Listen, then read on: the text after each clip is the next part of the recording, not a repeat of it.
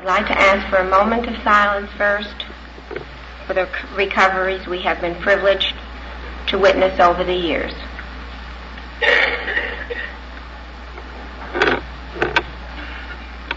The Al-Anon family groups are a fellowship of relatives and friends of alcoholics who share their experience, strength, and hope in order to solve their common problem of living with an alcoholic and to help others do the same.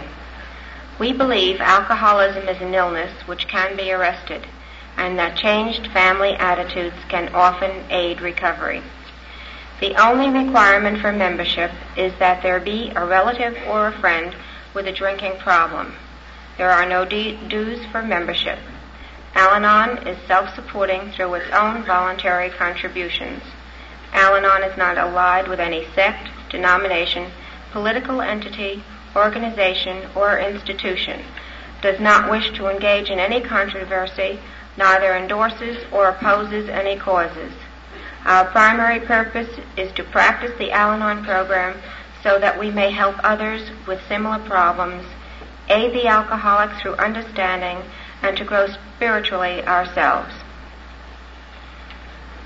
There may be some who are not familiar with our tradition of personal anonymity at the public level. If so, we respectfully ask that no AA speaker or Al-Anon member be identified by full name or picture in published or broadcast reports of our meeting. The assurance of anonymity is essential to our efforts to help others, and our tradition of anonymity reminds us that principles come before personalities. There are a few announcements. Tomorrow at 5 p.m., July 4th, we're going to have a reception for Lois and the WSO members, and that will be held at the Eden, at this hotel, the Eden Rock Cotillion Room, right here on the main floor. There will be a splash party for Alateens at 8 p.m. tomorrow night, right here at the Eden Rock Hotel. Sunday morning, we're having a breakfast with Bill and Lois, and this begins at 8 o'clock till 9:30, and that's at the Fontainebleau and the Grand Ballroom. I ask you to please pay particular note to the starting time, 8 o'clock, or some of the tickets went out with the 8:30 time, and that's not correct. I have a special announcement here. There will be a luncheon tomorrow at the Barcelona Hotel for all those participating now or who had actively taken part in an Al-Anon intergroup or central office. If you are interested in attending, please contact Betty Moran at the Barcelona Hotel, and she'll make the reservation for you.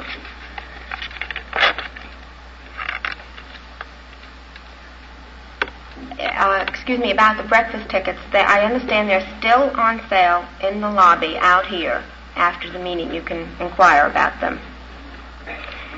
Al-Anon has proudly introduced a new book entitled Al-Anon's Favorite Forum Editorials, and that too is on sale in the lobby. They will be sold each day until 6 p.m. and in the evenings, Friday and Saturday night, at Convention Hall. The price is $5. No tape recorders are...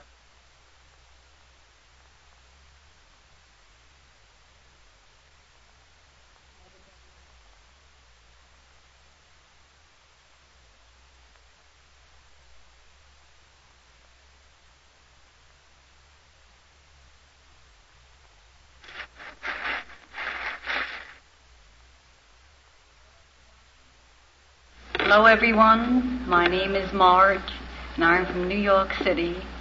I am the recovering wife of a recovering alcoholic. You can appreciate that. Today we will hear from a family team from Warren, Michigan. Shirley H. of AA, Jim H. of Al-Anon, and their daughter Catherine from Alateen. We're also privileged to have a professional Barry Leach from New York City. They will tell us how AA, Al-Anon, Alateen, and a professional have built a bridge of understanding because they know, as we do, the value of working together to recover, which is the theme of this panel. Now, they have much to tell you, and I will not waste any more time. So won't you please give a warm welcome to our first speaker, Jim from Al-Anon.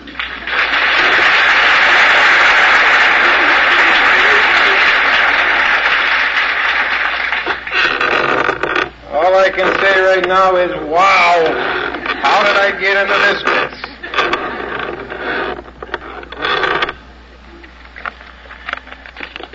What I'm about to say up here are my own opinions and not necessarily those of the management. Isn't that right, dear?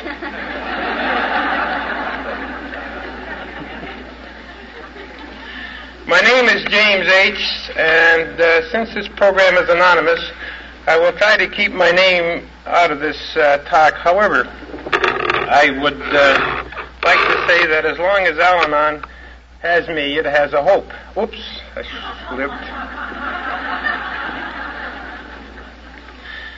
I am a member of a threefold family disease: AA, Al-Anon, and Alateen.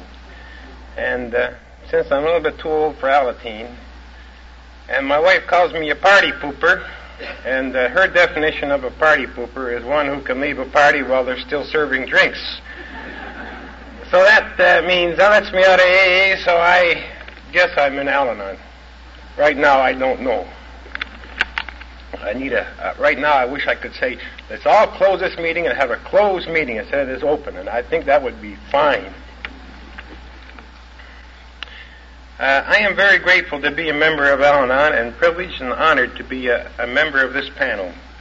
I will try to the best of my ability, to carry the message of my personal recovery. To do this, I first must qualify. I, like my alcoholic, came to know the suffering of the disease of alcoholism. While my wife was drinking, I began to know how to hate, to love, to cry, not out loud but deep inside. And I could form resentments, self-pity. I learned quite a good big language from my wife. When she got drunk, she used to use some language, and I learned it all from her. And you also know I used to lie. I also cheated, and I used to do some dishonest things. You know, when you're looking for beer bottle caps or alcohol beverage caps, I never looked for pop caps because I could never find any. But alcohol caps I could find, and my wife would say, "What are you looking for?" Well, you know me, I'm looking for my hammer or my screwdriver. But I think she wised up later on and found out differently. Ooh.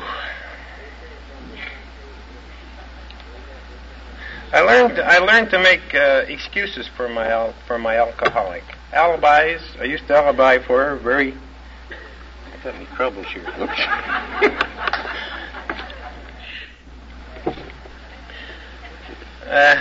Where was I?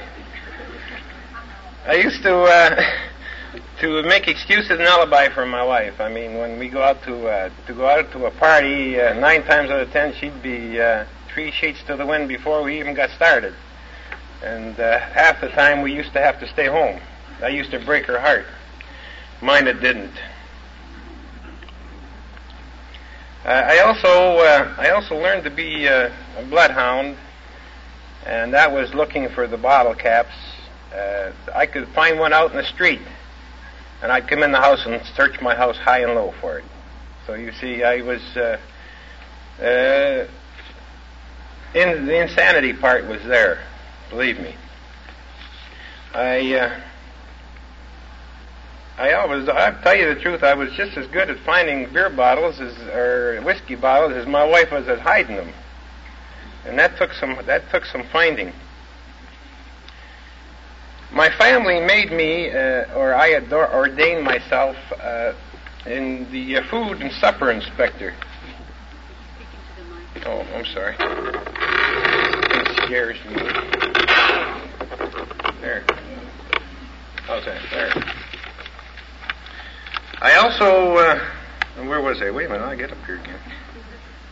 My family and I ordained myself the food and supper inspector.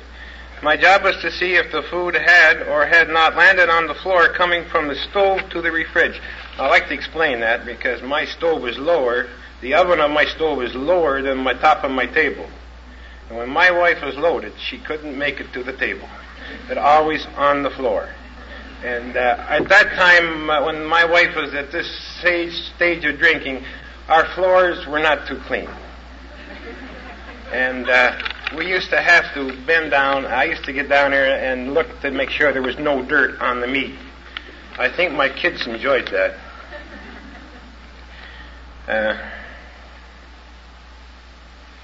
Let's start this way. I used to work myself into a frenzy. Worry and wondering if my wife was sober or if she was drunk or otherwise. Sometimes, when I come home, she would fool me and she'd be sober. But I wouldn't take that. I would blame her. I'd say she was drunk no matter if she wasn't. And I usually gave her the rabbit kiss when I came home. You take your big sniff. And sometimes she would booby trap me. She would put some garlic or she'd put some perfume and some onion salts, to try to camouflage the smell of alcohol. I used to take one kiss and that and run right to the bathroom. Oh, believe me, it was bad. But I accidentally did this once when she was sober for about 2 years. And man, I thought I was going to get it. Whew. But I didn't.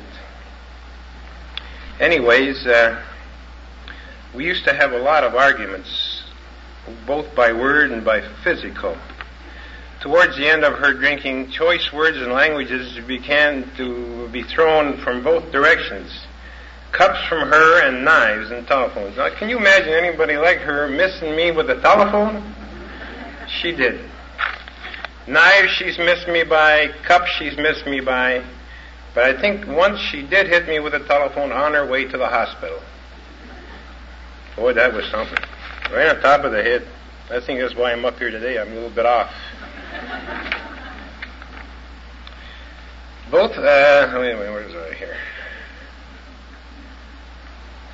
Soon the police would start coming to our door. I mean, I don't know whether I called them, my wife called them, my daughter called them, or my son called them, but I began to feel like the police station was my next door neighbor. Well, so much for the past. You can see that we were living a pretty mixed up way. My wife finally decided that she was having some kind of problem with alcohol, and that maybe she was an alcoholic. She talked to the doctor about it, and then told me. She used to write big pages of letters, about 20 pages. And I'm having a hard time reading her writing as it was when I was overseas. So I still couldn't read it when she was a little bit inebriated. After sitting and talking to two gals and one man in AA for a whole afternoon, we were anxious to go to our first AA meeting. Oops. Let me go over here.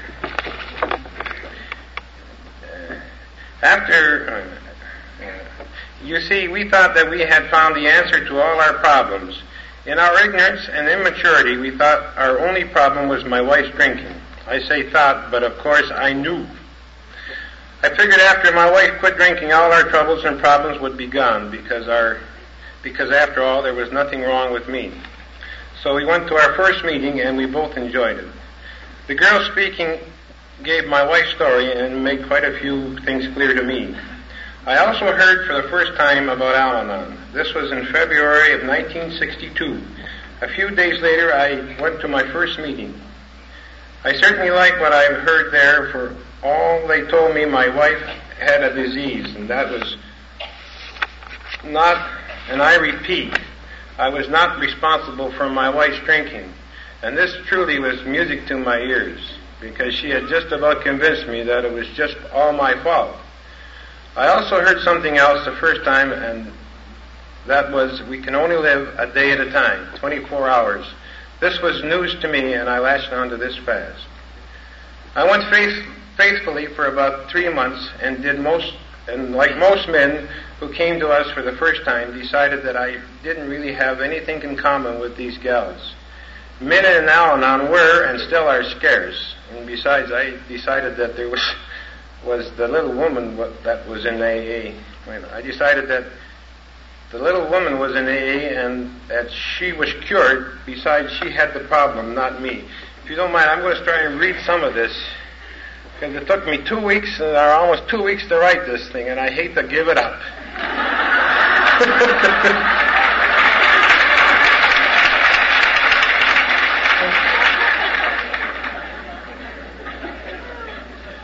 When I first came into this program, I said that I didn't have any character defects. My wife agreed. She said I didn't have any character. Also, I quit going to my meetings. I began going to open meetings with my wife to keep her going.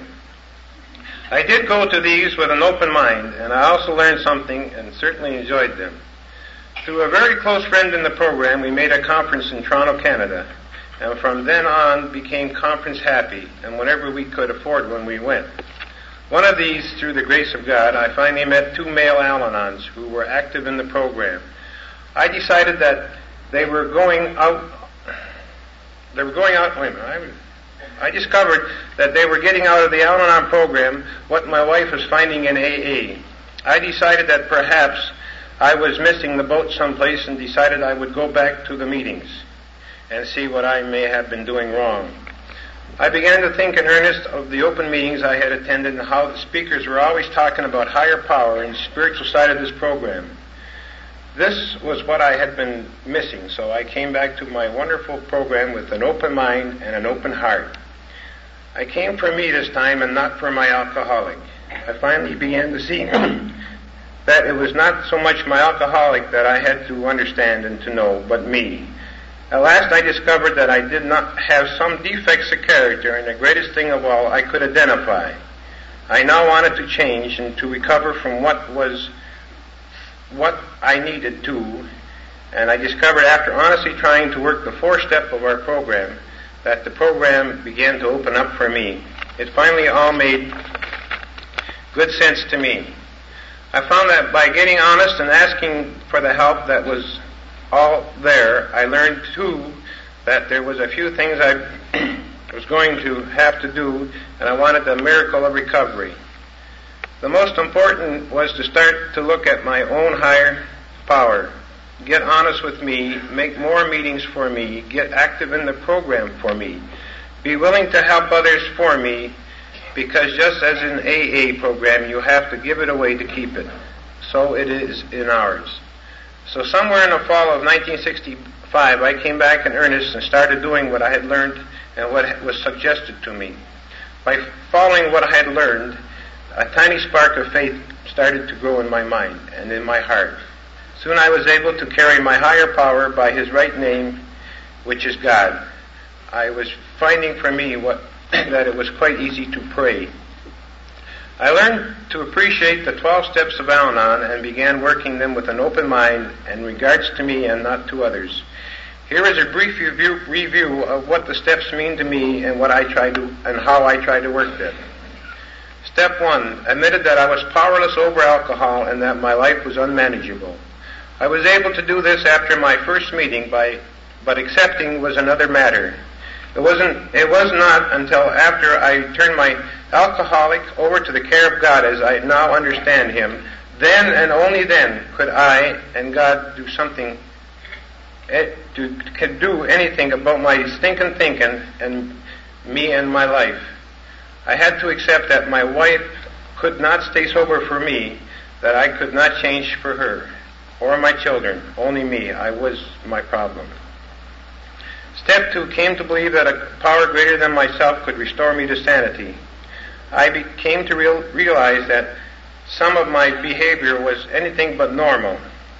At times I behaved like a maniac. My temper was so bad, I was in the program and my wife's sobriety came to us. I asked my God to remove my fears and mistrust and to help with our lives to improve our relationship. Step 3, made a decision to turn my will over to the care of God as I understand Him. This I was able to do, and I was able to turn my wife and my children's lives over to the care of God. I believe that He has taken good care of us because we are all here together today. This step has taught me to live one day at a time, and I have asked God for guidance for that day. Step 4, made a searching and fearless moral inventory of myself. Today I can honestly take a good look at myself in the mirror. Today I like what I see. I have gotten rid of most of my fears and gotten rid of all my hates. I do not carry a resentment today. If I get into trouble today, I ask my higher power to help me make amends and ask for His forgiveness. I have no worries today, so you see I did get rid of some of my character defects. Step 5, admitted to God and to myself and to another human being the exact nature of my wrongs. Well, to myself and to my wife I have done this. You see, I have no secrets from my wife. I have honestly admitted most of this at our closed meetings and in talking to a new member. So he or she may be able to identify, and he or she may be able to grasp this new way of life a little sooner than I. Some happiness a little sooner. I also take this step when giving a talk. I definitely feel and know that my actions during her bad time, my wife has forgiven me completely, just as I have completely forgiven her. There are no shadows between us now, only love. Step 6 and 7, I am entirely ready to have God remove all my defects and humbly ask Him to remove all my shortcomings. These 2 steps I work together. This is a willing step. In fact, steps 2 to 12 are willing steps. Today my higher power and I are working on this step. He has helped me to remove some of them. But since He does not expect me to be perfect, He has left me with a few, so that I still have to ask His help and guidance. Some of them I have had for a long time, and they are a bit hard to part with, but everything in God's own time. Step 8 and 9 made a list of all the persons I had harmed and became willing to make amends.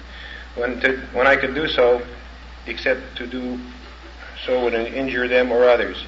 I try to work these 2 steps together too. I have not made a written list, but if I did, I would put myself at the top of the list, then my wife and my family.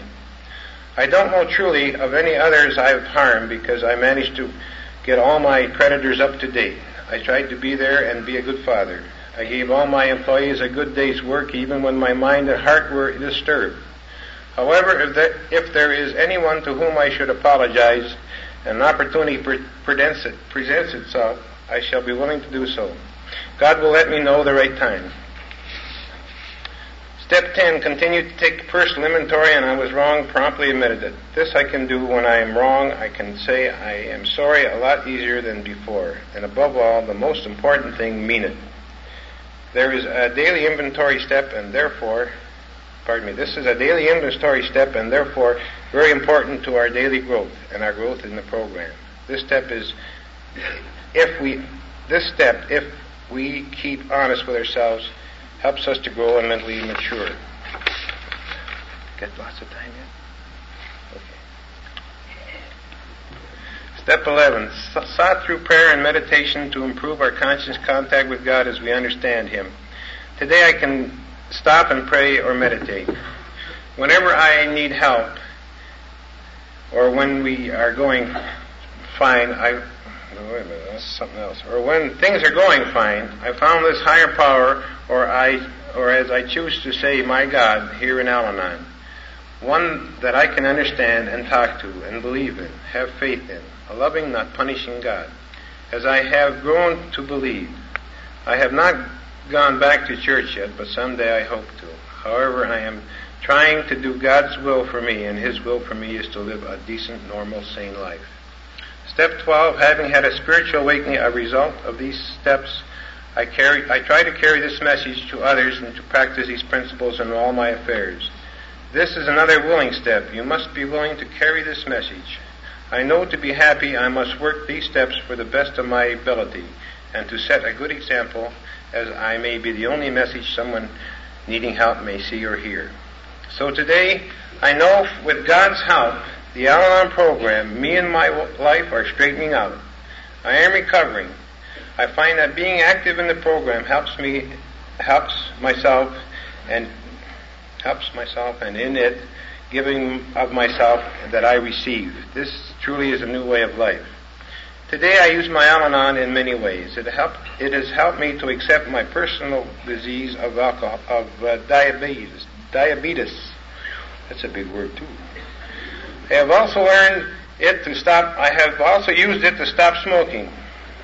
A habit of 25 years. I stopped by accepting that I can't have the first puff of the first cigarette just today.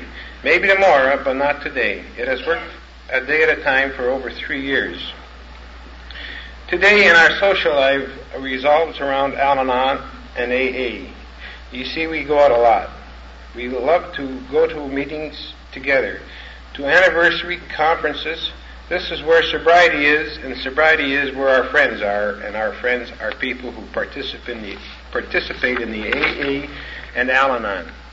You see, we like to go to meetings together, so we leave home together, go to our meetings. When we arrive, we each go to our individual group. After the meeting, we all chat together and then go home together. So in essence, we have been out together as husband and wife should be. In closing, I would like to say, you have heard the song, "Love is Wonderful the Second Time Around." This I have found, and it is so true with my wife working AA and me working Al-Anon and my children working Alateen. We are AAA family. You have probably heard the expression that the family that prays together stays together. I would like to add that a family that has and is trying to work the AA, Al-Anon, and Alateen program stays happy and grows together. I thank my higher power for what we have today. We have a new home today where alcohol is a complete stranger, where love is present, and thanks to the grace of God, our marriage has survived over 28 years. We are the proud parents of 3 sons and 3 daughters. 1 of each is married, so that makes 8 children. All are proud to be a part of our wonderful program, and the Serenity Prayer is our guide. Besides this, we have 2 beautiful grandsons. To top all of this off, Mama is still sober, and we have learned to live happy. I am grateful to and for my alcoholic wife, for she's with God's help found us AA, which in turn found us Al-Anon. I feel that Al-Anon owes me nothing, but I owe God and Al-Anon my right to live as a happy man. I thank you very much.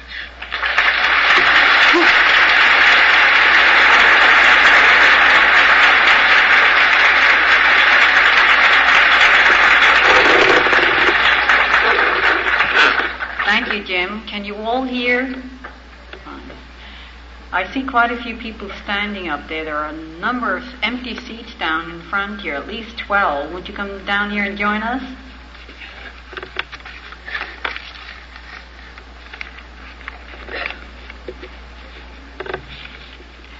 Jim's story is a success story, as are all our stories if we follow this program. Alcoholism is a family disease, but many times the children are the forgotten members of the family. When we deny that the children are not affected, then we naturally deny them recovery. We choose our mates. The children do not choose their parents. It has been said that no one understands an alcoholic as well as another alcoholic. And no one understands what it is to live with an alcoholic unless you have lived with one. And so it is that no one understands what it is to be the child of an alcoholic unless you have been the child of an alcoholic.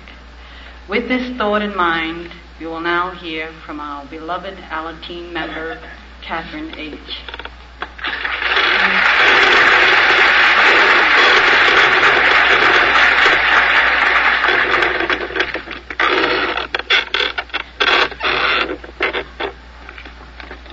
mic.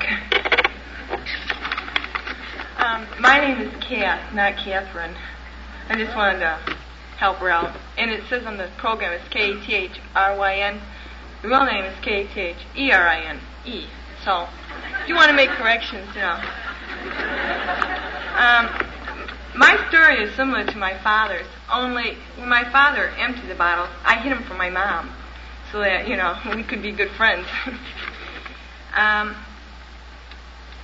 I have been an LT member approximately 2 years. Now, this is when I came into LT and I came in straight, and I started LT when I was 12. But when I started, there was only approximately, in fact, there was 8 members at my first LT meeting, and this really was cool, You can't hear? Oh, How's that? Can everybody hear? Okay, good. When I first started LT, there was 8 members in the group. There was 3 from our family and 5 from another family. So, what can you say? But it was good, because when I was 12, I wasn't a teenager, and these kids, most of them were teenagers, and I thought, oh, cool, now I'm going to be a teenager, I'm hanging around with teenagers. So after a while, this group was demolished, there was no more kids left in it. And so this was about 4 months later, it was about 5 years later, my father founded another LT meeting for me, and he goes, you want to go to an LT meeting? And I wasn't sure, I was going, I don't know, I guess so. So I went, and I expected about, 5 or 6 kids. And I walked into the room, and there was 1 member there, and that was the meeting, me and 1 member.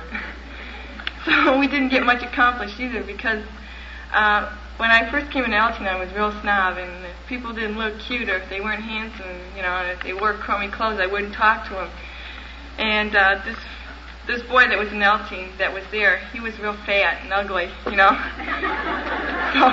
I didn't talk to him very much, He offered me a chocolate milk, and I took it, and I sat on one side of the room, and he sat on the other side. So then my father goes, well, you want to go next week? I hear there's supposed to be lots of members here. And I go, okay. So the next week, I went to the meeting, and there was another person, so there was 2 of us. And she was a little older than me, and she was engaged now, and I didn't know anything about LT, so I couldn't help her. So we watched television.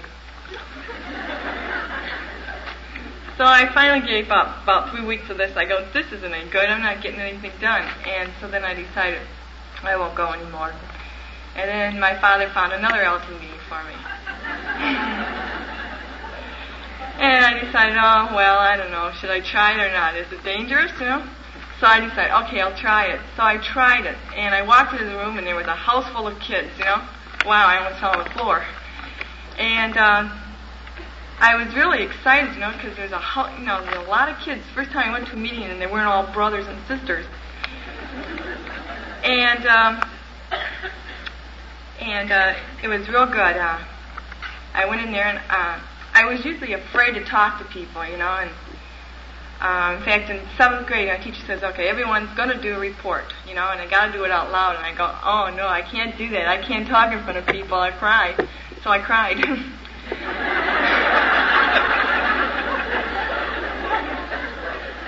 So when I was in LT, my first meeting, I found the kids were cool, and gee, and my mom and dad were both, my mom was sober, so I didn't need the first step, so I was already promoted to the second step. Pretty good, huh? So then I go, well, I'll stay at the first step, because I know a lot about the first step. I know it's a disease, and I could talk all night, These kids were cool, they wouldn't laugh at me. So for about the first 4 months, I stayed at the first step. I was scared to try the second step, because I didn't know it, And finally, about 5 or 6 months later, I decided, I better go on another step, I'm getting expert at this step. And I tried the second step, and I found that, there's a higher power. And this is great, I always prayed to God. And the reason I prayed to God is because if I didn't pray to him, I was afraid he was going to take one of my arms at night, I was real scared that if I didn't pray to him, something was going to happen when I woke up. So I always prayed to God, and it didn't mean nothing because I was just saying anything I could, just anything. So finally, I realized that there's prayers for everything, and that you can pray, if you want help. And I learned this when I went to my first Al-Anon meeting. Because when I used to pray, I used to tell God, do this and do that. Do this. Get my mother sober. I don't care how you do it, just do it, And they told me that you have to pray for God's guidance and understanding and His will for the day. And I thought these guys were nuts, Because I figured, well, if God wants to do it, He'll do it, So I'll tell Him to do it. And if He wants to do it, let Him do it. And then my sponsor told me that God gives you answers. He either opens one door, which is He'll say no, and He'll open another door for you, or He'll tell you wait or maybe. I go, okay, fine, I believe you. But actually, I didn't, And I went back to then I was going to Al-Anon Alateen at this time, and I didn't know much about Alateen, but I gave a good story at the meetings, I used to sit and talk at the meetings for hours, and they thought, man, she's a great Alateen, but actually I wasn't practicing anything at home. And finally it sunk into me why I was praying for guidance, because God helps those who help themselves. And if you pray for someone to tie your shoe, you know how to tie your shoe, and you're just sitting there and you say, God, tie my shoe. What He'll do is He'll give you the knowledge to tie your shoe, but He won't tie it for you. And this is what I've learned. You have to, if you want something done, you're going to have to do it yourself, but you need help. The fourth step helped me a lot too, an inventory part. And I took it when I was in Alateen about 7 months. And this is the first time I took it. And the reason I took it was because in Alateen, they tell you, if you follow the steps, everything will work out right. Well, I was following the steps, and I was determined to make my mother change. But she wouldn't change for me. And finally, one night, I sat down and I decided, now why isn't my mother changing? I'm working everything they tell me, And finally, it dawned on me that if you want something changed, you have to change it yourself. So I found out that it was me that had to change. So I decided, okay, I'll try it, But I wasn't going to try it right now, I really wanted to get an argument before I tried it, get it worthwhile. So I went to my Alateen meeting and I told them, I finally determined what I was doing wrong. And they go, what? I go, I'm trying to change my mother. And they go, we've been trying to tell you this, but you wouldn't listen, I go, oh, And so I went home the next night and I tried it, And my first week was a success, No argument. I go, wow, So I went back and I was all excited and I told the kids, hey, I didn't fight with my mom. And they go, oh, that's nice. They didn't give me a pat in the back or a handshake or nothing. I was depressed. So then the next night I had a fight with my mom and I go, oh, it's a useless cause. I may as well give up. And so I went back and I told them, well, I had a fight with my mom. And they go, oh, that's okay, What do you want me to do about it, They didn't even give me a slap in the face, They didn't do nothing. And so then I decided, well, people change, so I have to change. So a couple of weeks later, I tried it again, and I really tried hard. But this time, I didn't try to work. That yellow sheet you get, that gives you all the defects of characters. I didn't try to work all of them at once. I tried to one at a time, and this worked out, man, because the first time I tried it to change myself, I worked the whole sheet in one day, Well, this was great, I was really promoting fast. But then I realized, the next day, and I was depressed because I didn't have anything else to do.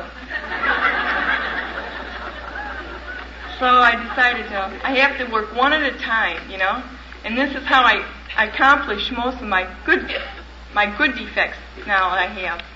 And it's just like working one day at a time. You can't work a week, you got to work a day at a time. And if you can't work the day at a time, you got to break it down to minutes and hours. And this is how I found the fourth step. I couldn't work, all of them at once. I had to work them one at a time. This is Coming to Recovery. The title is Working Together for Recovery. This coincides with United We Stand, Divided We Fall. And this means to me, like, if a family isn't united, it's going to divide and it's going to fall. And unless you have a family that is united with happiness and love and trust in God or a higher power, the family will stick together. Now, if you were to walk down the street and you were to ask somebody a question like, what do you think about so-and-so? You're going to have about 10 different answers. And this is even true at home. Every person in your family is an individual, and they have to be treated like that. You just can't treat one like that and treat everyone by the same. And if you try to treat everyone as an individual and still try to believe in what you believe in and have happiness, the family will be united, and it will be a happy family. Now, in Alateen, I've really gained a strong character, and I'm really grateful for this because before I came to Alateen, as I told you, I was a snob, and I wouldn't talk to anyone that was a grease or was a yippie or a hippie or a long-haired weirdo or whatever you call them. I was only going to talk to frats, and this was it. And if they weren't cool and if they weren't good-looking, I didn't have no part in them. And if I think I got a cool friend and I hang around with them, and someone told me there was a dip, I'd believe them and I'd drop them, And I'd believe anything anyone ever told me, so I could get a friendship there. And I realized that I have my own opinion, and if I believe in it, it should be good enough for myself, and I shouldn't have to worry about what other people think. And this is why I'm up here. If you don't like what I'm saying, either have an open mind or use earplugs.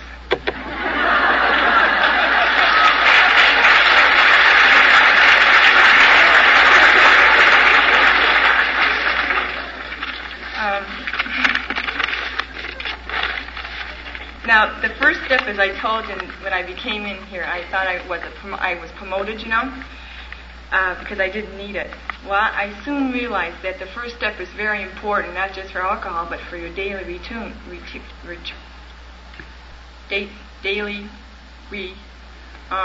Daily routine. That's it. Now, where it says, I admit that I am powerless over my alcoholic, and I can't do anything about it. What I have done is I am powerless over such and so, and that I admit that I can't do anything about it. Now, this has really come in handy because if you think about it, you don't like the way your mother's acting, and you're going to change her. You can't. She doesn't have to be an alcoholic. She doesn't have to even, she can be just a regular, normal person. No offense. But if you put it in there, I have to accept the things I cannot change. This is where the Serenity Prayer comes in. It comes in right in the first step.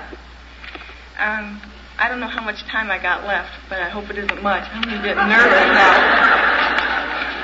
But I want to close with one of my favorite poems. Poet here?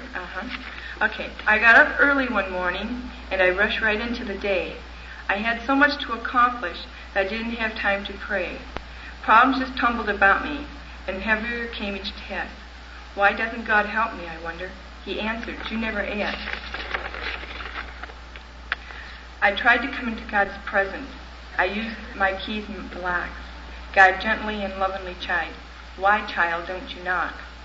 I wanted to see joy and beauty, but the day just toiled on, gray and bleak. I wonder why God doesn't show me. He said, you didn't seek. I woke up early this morning and paused before entering the day. I had so much to accomplish that I had to time to pray. I want to thank you for listening to me, and I hope you all and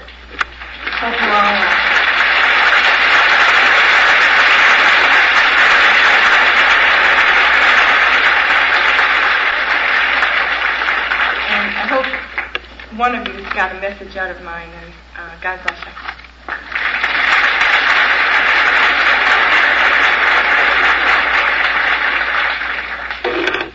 Thank you, Kay.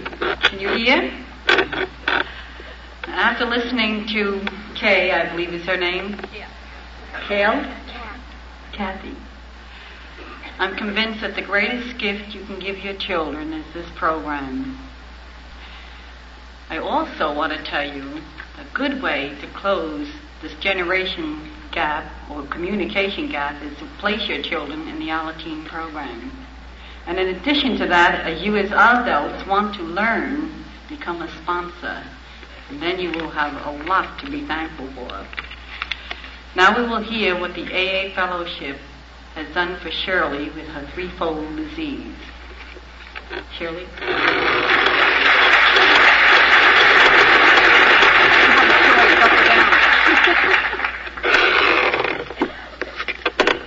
I don't know.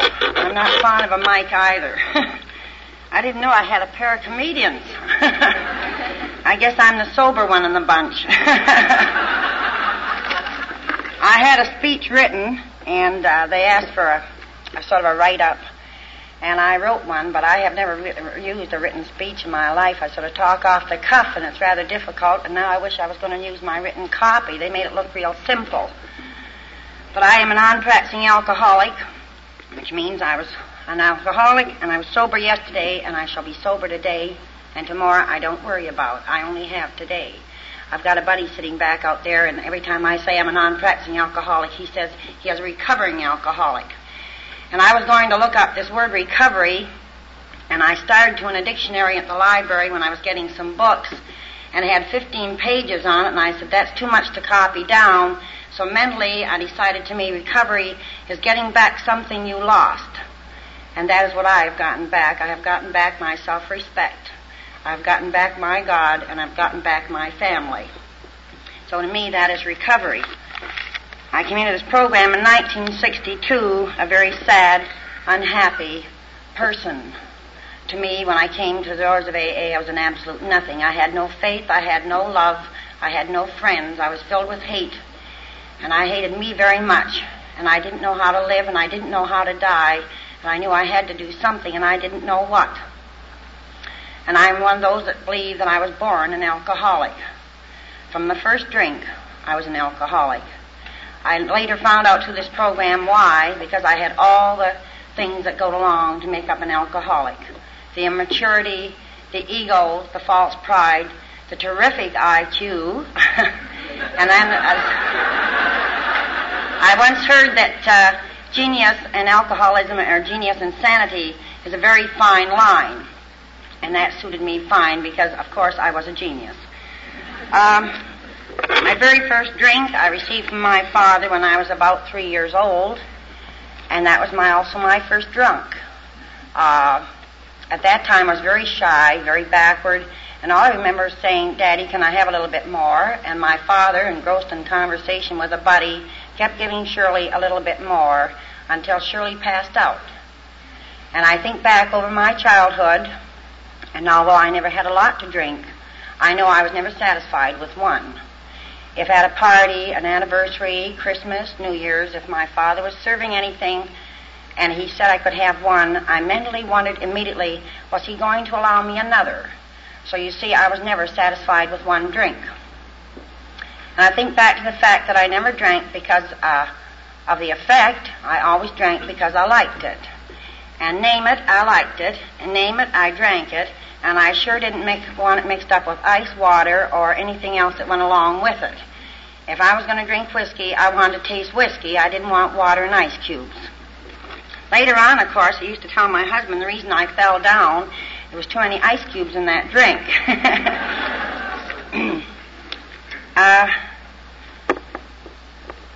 Jim and I got married quite young, and when I got married, I was drinking, but not much. Family drinking. Social drinking. I did do some of that. Later on, I didn't appreciate it because the only way I drank socially later on was if you have a drink, so shall I. And then again, later on in my drinking, I used to say I never drank unless I was mad, sad, or glad, never alone, or unless I was in company. That covered everything. However, this is a disease, and I found a very progressive disease. I started out drinking because I liked it, and towards the end of my drinking, I drank because I had to, And later on, I drank because it was the only way I could survive or cope with living. Today, I'm grateful I am an alcoholic. I've had people say to me, "You can't possibly mean that." And I definitely mean that. I am very grateful I'm an alcoholic, and a sober alcoholic. I lived 15 years of pure heck. I put my family through an awful mess, too, not knowing what was wrong with me. You see, it isn't just a drinking problem, it's a thinking problem and a living problem. And I had never learned how to live, and I had never learned how to think. I just learned how to drink. We were married young, and he went into service, and he went overseas, and while he was overseas, I drank quite heavily with his mother and father. I figured that was the way you enjoyed life. What else did you do in the evening? You went out and drank. I drank underage and got served in many places, and then again in many places that they asked for proof of age, we automatically walked out highly insulted because I never carried proof, and naturally at 18 they weren't supposed to serve me anyway. But Jim came back from overseas, and after being married almost 5 years by this time, we started out to live what we thought was going to be a normal, happy life. And the first couple of years, we were supremely happy. We went in for our first child. He was born when we were married almost 6 years, and a couple of years later, we went in for the next one, and things were fine. But in that brief gap, things had started to change. I had done just enough drinking that I liked to drink by this time. I thought anything was the time to drink, company or anything else, whether we could afford it or not. And he was never really much of a drinker. He was truly a party pooper. However, it wasn't until number 3 child came along, and I believe I was pregnant for number 2 child when we had our first argument over alcohol. We had been out drinking in the afternoon, and I was very much pregnant, about 8 months, I believe. And we came home, and either he wanted to go back and I said no, or I wanted to go back and he said no. I like to think it's the first, but I choose to feel now it must have been the latter. However, I got very angry. My temper by this time was changing, and I threw a very prized sugar bowl at him. It belonged to my mother, and my mother was dead, and I had prized the sugar bowl, and I threw it at him with tremendous heft, and I missed him completely, and I shattered my sugar bowl, and I cried my heart out. If I'd have hit him, I probably would have killed him, because I hit the door dead on and missed him by an inch. I had started to change. We had 3 children, and we moved over the river, because I am born a Canuck. I was born in Windsor, Ontario, Canada. And we moved over the river, and my life started to change. And the reason I tell my story this way is because for people who do not understand, or people who haven't reached that point, I would like to prove how your thinking changes, how your drinking changes, how this disease of alcoholism does progress in spite of us.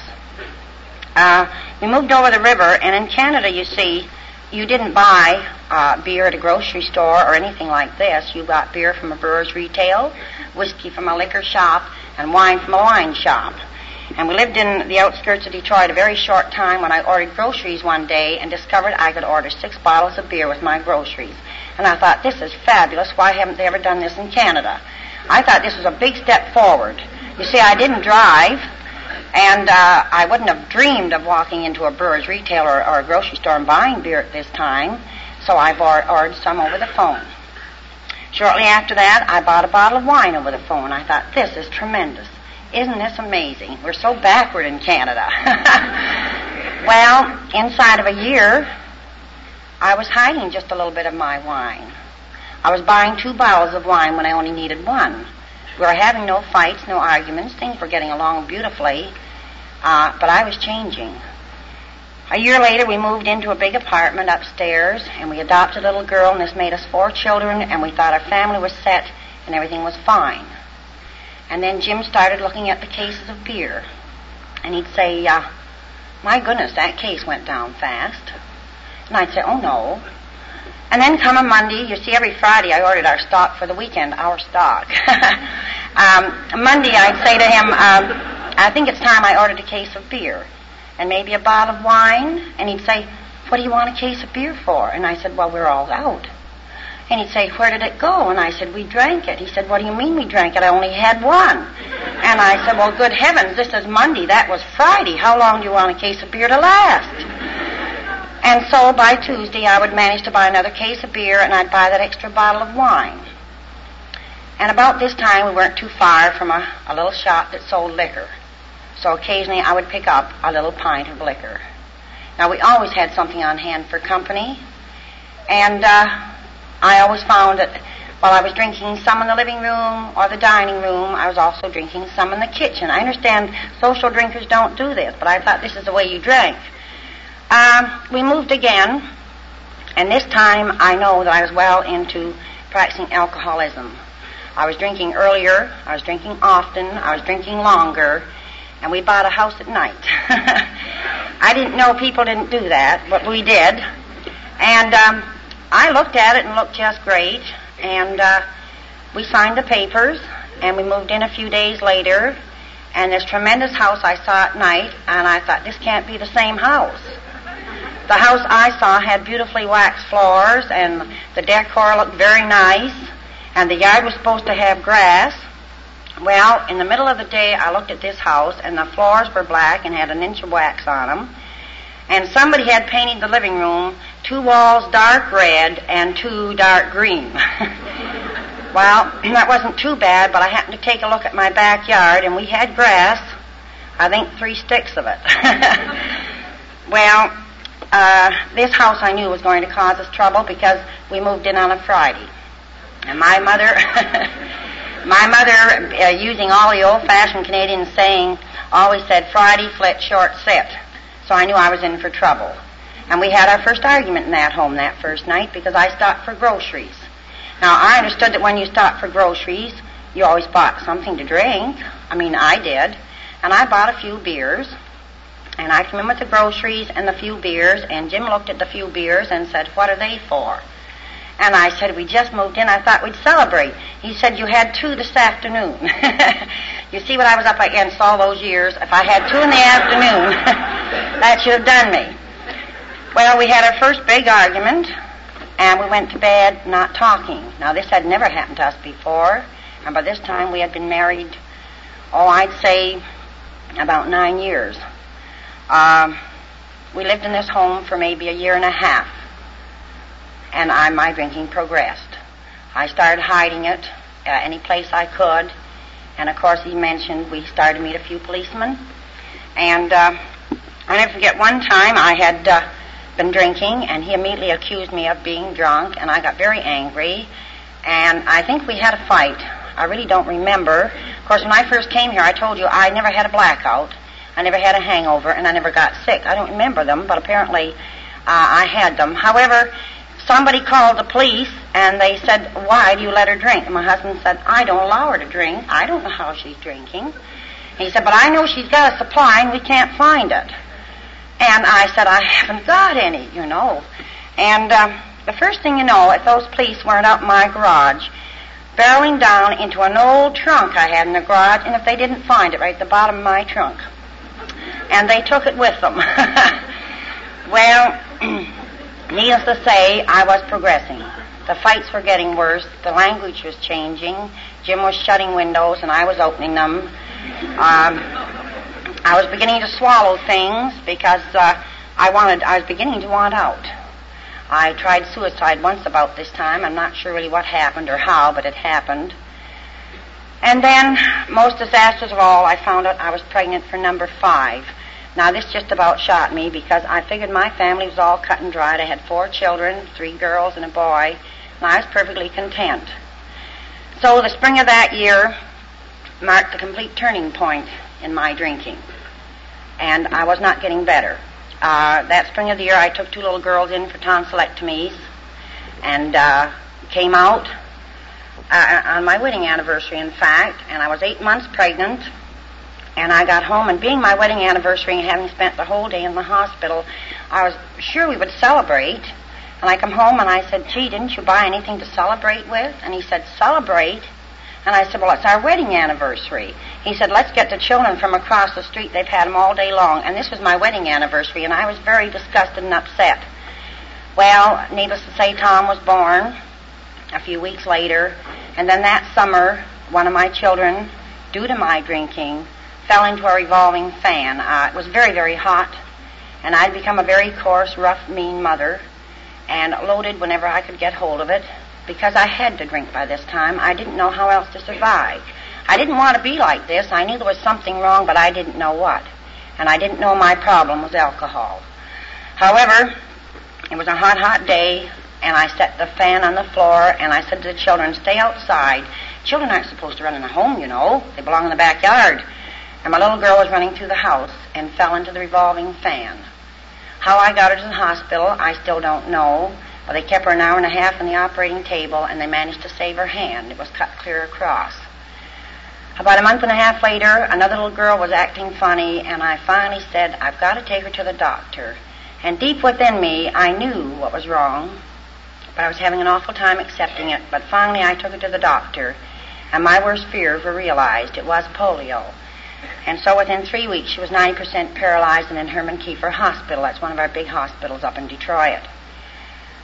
Well, poor me, I was in a fix. I had a baby, I had a little girl in the hospital, and then, this was in August, and in September, my son playing football fractured his skull against a steel post, and they put him in another hospital. Now, I was in pretty sad shape. I had a lot to carry, you know, and poor me.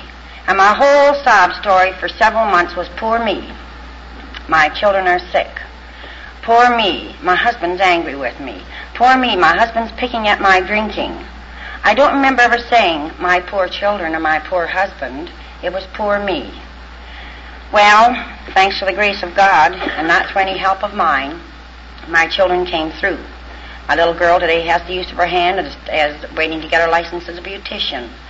My son is married and has a fine little boy, 2 years old. My other daughter is married, and you'd never know that she had polio. She has a little son almost a year old. Well, time sped on, and we left this home of heartaches and heartbreaks and moved into another home for 6 months, stayed there, and there was no problem drinking here, really. I had too far to walk. And also, he wasn't allowing me too much money. By this time, I had learned how to copy his name beautifully, and it was best to keep all checks hidden, because if he left one out, I found it. And if he left the checkbook out, I found it too. And this presented a real problem for him, because if I happened to sign a few with his name, mine were going through and they were bouncing his. So he found it was much simpler just to take my name off the checking account. We moved again into a home in East Detroit, and we lived there just a few weeks, and we thought everything was now fine. Our family was doing fine, and we had 5 children by this time. Everything was great. And then my husband asked my son to go and get some cold pop. And my son said, where would I go? And he said, down the street a block and a half and across, and you'll find a nice little pop store. A beer store, I believe is how he put it. And I thought to myself, oh. I didn't say anything, and a little while later my son came back with the pop. And so Monday morning, bright and early, I got my housework done very early, and I took a walk. And a block and a half down and across the street was a little beer store. And Lou and I became great friends. She realized my husband was rather hard to live with because I told her. I found myself in this area very quickly. I found myself 2 or 3 little beer stores in a triangle, and naturally you didn't visit the same one twice a day unless you were forced to.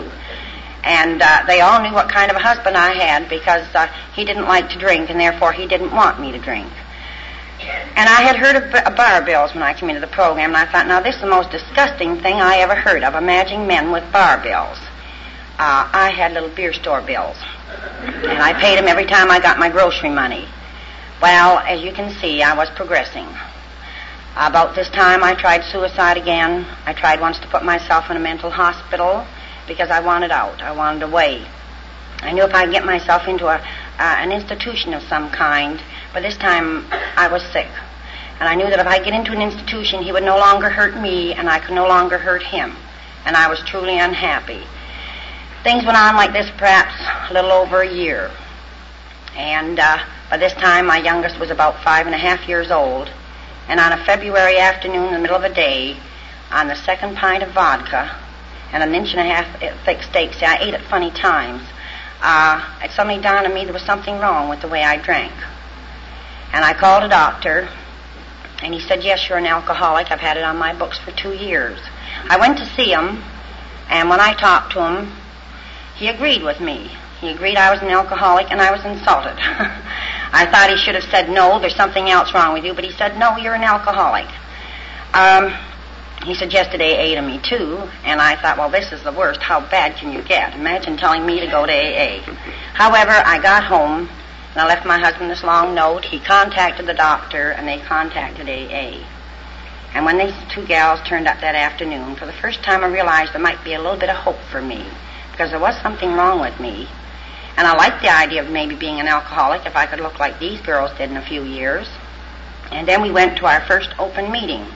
And as Jim said in his talk, we were most assured that all our problems would clear up. If I didn't drink, that was our only problem.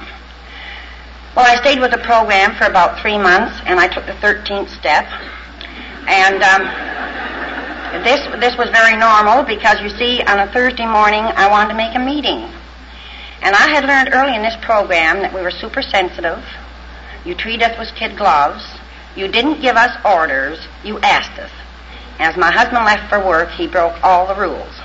And at 10 o'clock, I wanted to make a meeting for 10:30. Well, at 10:15, I was at a little liquor store that I don't remember ever being at before, buying myself a pint of vodka, and I got home, knowing that nobody in that house really wanted me to go to a meeting at 10:30. I was sober about 1.5 years when it came to me where that meeting was. The meeting for 10:30 was approximately 6 blocks from the little liquor drugstore that I had bought my liquor at 10:15. And so today I realized at that time I didn't really want to quit drinking. And when I came here, I didn't want to quit drinking. I wanted my husband to like me, my children to like me. I wanted to be happy again, but I didn't know how to survive without drinking. And I didn't hear half of the things that the people told me. I listened only to the things that I wanted to hear. And this was the wrong way to go about it. I wasn't the least bit honest when I came here. I admitted I was an alcoholic, but I didn't accept it. However, I battled this program for 1.5 years, all in the same way, and I kept coming back. I did realize early in the program the door swung both ways. I did learn that if I fell off, they would take me back. It was the first place in the world that I was ever accepted and never dejected or rejected. I was accepted for the fact that I was Shirley, and I said I had a problem. Whether I believed it or not, I said I had a problem, and I was accepted. And here I did believe people were honest. I could see the faith in their eyes. I could see the truth in their eyes. I couldn't understand this God bit, but I knew here was honesty, and I knew they had something. And I did keep coming back. And finally, when I came back the last time, I came back by myself and for myself. And I came back without a sponsor. In fact, after I was sober 5 years, I finally said to a gal in our group, I'm going to ask you a funny thing. And she said, what? I said, I've run into some problems. And I said, I think it's time I had a sponsor. Would you like to be my sponsor? And she said, yes, I would. And she said, isn't this wonderful? One of my babies is finally sober 5 years. So, anyway, I came back by myself, and I got in with both feet. The key to this program is honesty and action and willing. And the how of the program, the open mind. And I think the S, I used to say they should make that shows or hows for sincerity. I saw these people and I heard them talking about God, and I thought, he'll never help me. He has no further use for me. But when they kept saying, if you don't believe it, try it. And somewhere along the line I started to pray. And somewhere along the line that little bit of faith came.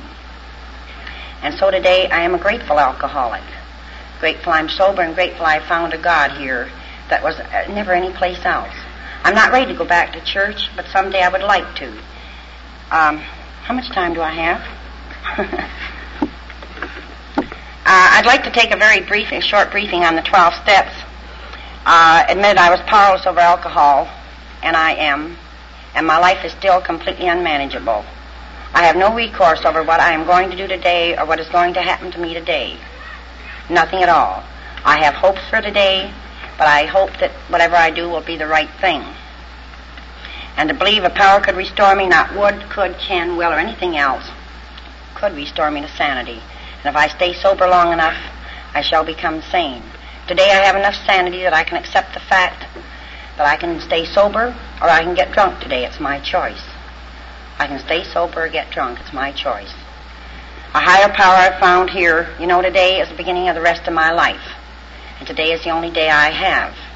And so therefore it's the only day I can change, the only day I can stay sober, and the only day that I can turn my will and my life over the care of God as I understand Him. This is my only day. And having broken this third step down this way, it makes my life a lot simpler. I found by asking God every morning to be able to help one person today, I've been much happier the last few months, and as part of my morning prayer, let me be able to help one person today. Whether they're alcoholic or non-alcoholic, it doesn't matter. And I find each day I'm managing to help just one person in very simple ways, but it makes me feel good. To make a searching and fearless moral inventory, a lot of people say they took the step long before they come to AA. I didn't. When I came here, all I know is I couldn't stop drinking and I was unhappy. And today I realize if I allow my thinking to become such, I will get drunk. And when I drink, I behave another way. The fifth step I've never taken, not in its entirety with one single person, but I've taken it at an open talk around the table and with a new person and helping someone else take their fifth step. And it says the exact nature of our wrongs, not our exact wrongs. And so I con myself into leaving it the simple way. To have God entirely ready to move our defects of character and humbly remove our shortcomings, Bill has written that shortcomings and defects of character are one and the same thing, but they have differentiated it so that it wouldn't be repetitious. And I am ready, and I am willing, and I do believe that God in His own time, and when I am willing and ready to accept the removal of my defects of character the way they were offered to me, He will remove them, and it's that simple. I do a lot of praying today, and I pray for all sorts of things, and I can pray for anything today, and maybe I have the gimmies. Mainly I pray for help and guidance to be a better wife, a better mother, a better woman, and a better member of AA. This is all I want today. I pray for want power to stay sober, not willpower. Willpower never did a thing for me. I need want power. On the eighth step, I've never made a list for people, and I don't intend to for a long time. There are too many people that I will never see again. And so I cover this with the ninth step by making daily amends to me first, then to my family. And I do believe that if I am to help somebody or make an amend to somebody, God will put me in the position to make that amend. By trying to do one good deed each day, removes one bad deed in the past that I can't do a thing about verbally or personally. And so this is another way I work these two steps. And the 10th step is the step that keeps me sober. This is the today step. This is the only day I can do anything. The only day that I can apologize, the only day that I can change, the only day I can try to be a better person. And so today I live by the 10th step. Today. And the 11th step sought through prayer and meditation is any good thought. I used to say, gee, I don't know how to pray, and I thought meditation was prayer. Well, in one way it is. But the word God is only the word good with one O removed. And any good thought is a form of prayer. And so today I can meditate or prayer at random, morning, late at night, in the middle of the day. If anything troubles me, I can stop and ask guidance and help and say a little prayer. I could never pray before. I didn't know how to. I use my own language, but it works out and I'm happy. And having had a spiritual awakening as a result of these steps, I think the fact today that I can think, this is a spiritual awakening. The fact that I am sober. The fact today that I can smile and laugh. And these two comedians are up here. This is wonderful. You know, for a good many years, we didn't laugh in my home. No laughter at all. And I certainly couldn't have laughed at some of the things Catherine said a few years ago. She'd have been over my knee. But today I can laugh. Because you see, today I know that I am not perfect. And Kathy's not perfect, and neither are any of my children. But we are all trying. We're all trying to do the same thing, live a decent way of life, trying to be honest and asking God for His help and guidance. And it's good to laugh. And it's a spiritual awakening to be able to laugh at me. Not at you, but at me. And I could never laugh at me before. To carry the message, this is all I hope to ever be able to do, be able to help somebody else stay sober. I would like, because I know I don't have too much time left, but I spent several months preparing what I call the triple alphabet of AA. I call it my AA alphabet in triplicate. A stands for AA, Al-Anon, Alateen, a threefold family affair. B is for belief, a beautiful way of life. balance instead of boredom. C is for compromise, complacent, and change. I must not compromise. I cannot become complacent, and I must change. D is for desire, decision, and determination. E is for easy does it, everyday living, an end to drinking. F is for faith, a future, and freedom from fear. G is for God as I now understand him, grateful heart, and good friends. H is for happiness, hope, and for me, health. I is for identity, I had none. Instant insanity if I drink. Involved with the program and others, not isolated. J is for joy, justify or judge no more, and juvenile I once was. K is for the key to living and loving, kindness and knowledge. L is for love, laughter, and a liberty from alcohol. M is for meetings, miracles, and musts, not should do. N is for a new way of life, no longer a nonentity, negative thinking under control. O is for open-minded, optimism, and obligations. P is for prayer, patience, and peace of mind. Q means quit for, and stay quit, quality not quantity, quotations we learn to live by. R is for responsibility, reality, and recovery. S is for serenity, security, and sobriety is sanity. T is for tolerance, truth, and total abstinence. U is for unity, unbiasedness, and usefulness. V is for vulnerable, if not vigilant, a value change, and volunteering. W is for want power to stay sober, willingness, and wisdom. X stands for Zebik, which stands for 3, a physical, mental, spiritual disease, a triangle. God, me, and AA, a triangle. Unity, service, recovery, a triangle. Y is for yardstick, the 12 steps to go by. Yoke that only AA can break. And U, because you are important to yourself. Z is for zealousness and enthusiasm, the zenith of our lives, the 0 hour, the time is now. And last but not least, remember that I am responsible when anyone anywhere reaches out for help. I want the hand of AA to be there, and for that I am responsible. Because it is not a drinking problem, but a living problem. And I must adapt myself to the 12 steps of AA, and not the 12 steps of AA to me. And so, God grant me the ability to thank you every day for all the things you've given me in work, in love, in play, and help me to remember as I go along my way that all the things you've given me were given through AA. And I thank you very much.